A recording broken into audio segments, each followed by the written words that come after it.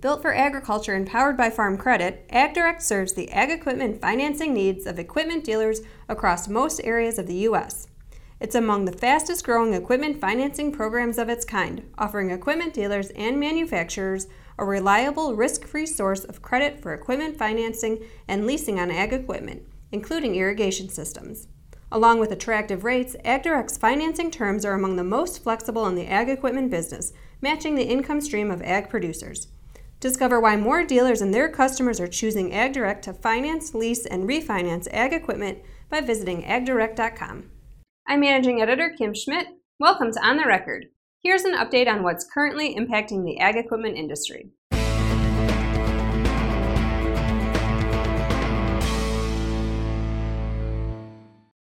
Ag producers are feeling better about their finances. According to the Purdue University and Center for Commercial Agriculture's June Ag Economy Barometer survey, 13% of producers would say their farm operation is better off financially than it was a year ago. This is the highest better reading since October 2015. The report authors James Meinert, David Widmar, and Michael Langemeyer believe this is part of a long-term trend. They say in June 2016, just 3% of survey respondents thought their operations were financially better off than a year earlier. That percentage increased to 10% last fall, then declined somewhat in the early winter, before rebounding to its current reading of 13%, the highest reading since we began surveying producers in October 2015. A similar trend has emerged with the percentage of producers indicating their farm's financial situation has declined compared to a year ago. In the June survey, 46% of farmers indicated their financial position was worse than a year earlier, similar to May's reading of 44%, but considerably improved from the 67% recorded as recently as February. According to the report's authors, this shift in perspective compared to last summer is even more noticeable, as 81% of respondents in August 2016 said their farm was financially worse off than in the prior year.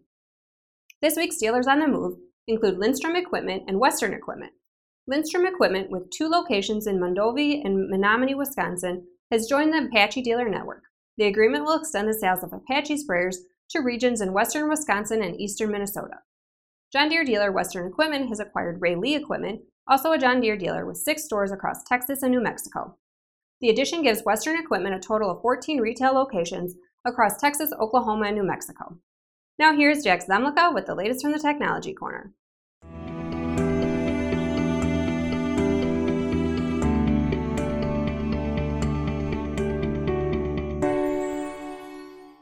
Thanks, Kim. Strip-till and precision farming technology intersect on many farmers' operations to improve efficiency and productivity.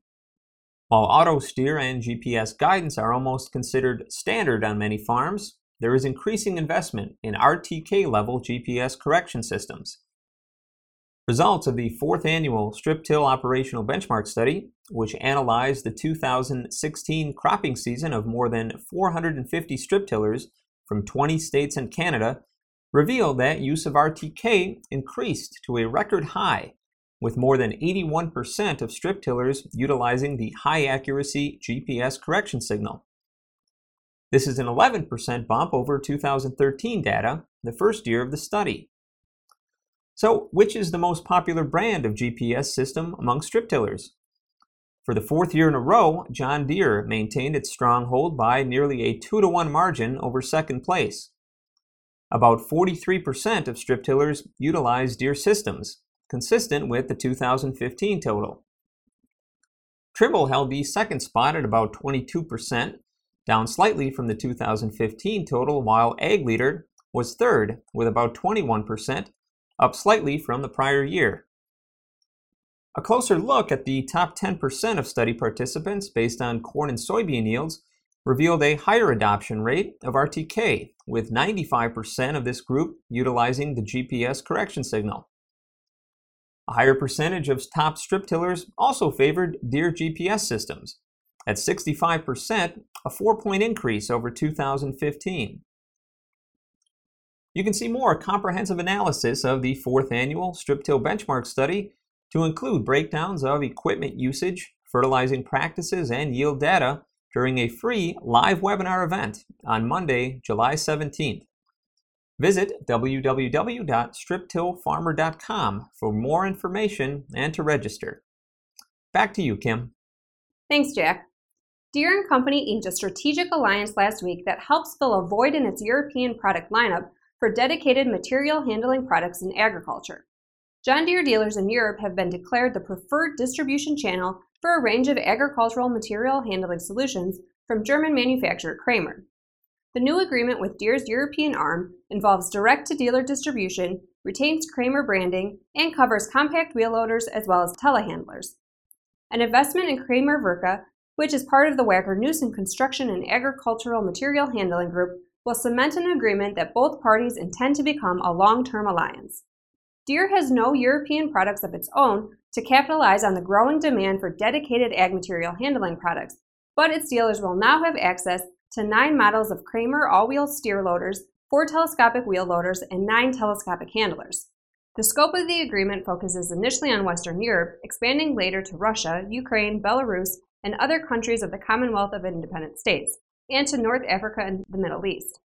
Prior to the agreement, Kramer dissolved its telescopic handler supply agreement with Claas for the ag market that has been in effect since 2005.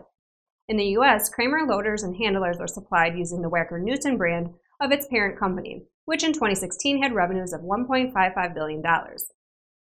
As the downturn in the ag economy drags on, farm equipment dealers may have noticed more interaction with OEM suppliers than they had in the past. Due to limited resources and cutbacks, OEMs have become more reliant on the expertise of their suppliers to assist with training their dealer networks. Roger Murdoch, Vice President of Sales and Marketing for Ingersoll Tillage, says this is a trend Ingersoll is experiencing. He says the farm economy has changed and the aftermarket has become more important to OEMs who aren't running their tillage and seeding and planting facilities at full capacity like they used to. Of course, the same amount of acreage is still being planted and products still need to be replaced.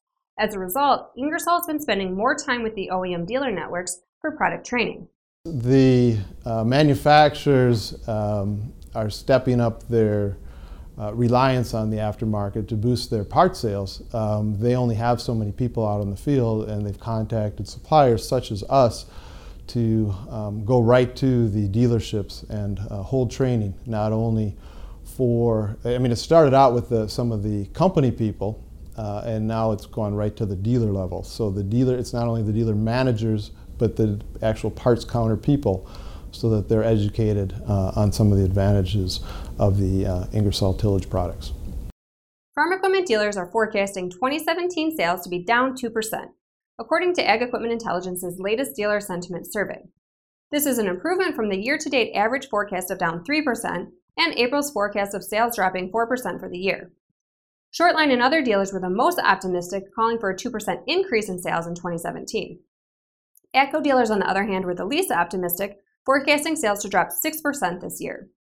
Dealer commentary suggests weather and low commodity prices remain headwinds in the near term, but dealers remain optimistic on customer activity in the second half of the year. One dealer said, "Our customers are more positive as it relates to the new administration, but that optimism has been offset by low expectations around commodity prices." Another commented, "Challenging commodities markets and lender discouragement in agricultural equipment investment have led to customer hesitance in purchasing new or used equipment." On the more positive side, one dealer said, "We continue to be very optimistic about sales growth in 2017. The market is steady and the overall ag economy in our area is healthy. The used export market is strong for us and has contributed to increased new equipment sales." The Dealer Optimism Index reading improved, with a net 2% of dealers reporting being less optimistic in May versus the net 13% who were less optimistic in April. And now from the Implement & Tractor Archives. At the 1909 Winnipeg Agricultural Motor Competition, one of the earliest shows to feature tractors, Deere and Coxswain were the plows of choice. Deere delivered the largest, a 14-bottom gang plow. A 7-bottom version was hitched by the Gas Traction Company to its Big 430 tractor. The combination of the Big 430 and the Deere plow won the gold medal for the over 30 horsepower class. Gas Traction's Big 430 was a giant among tractors of the day, weighing in at 19,000 pounds with drive wheels reaching 8 feet in diameter. As always, we welcome your feedback. You can send comments and story suggestions to kschmidt@lestermedia.com. Until next time, thanks for joining us.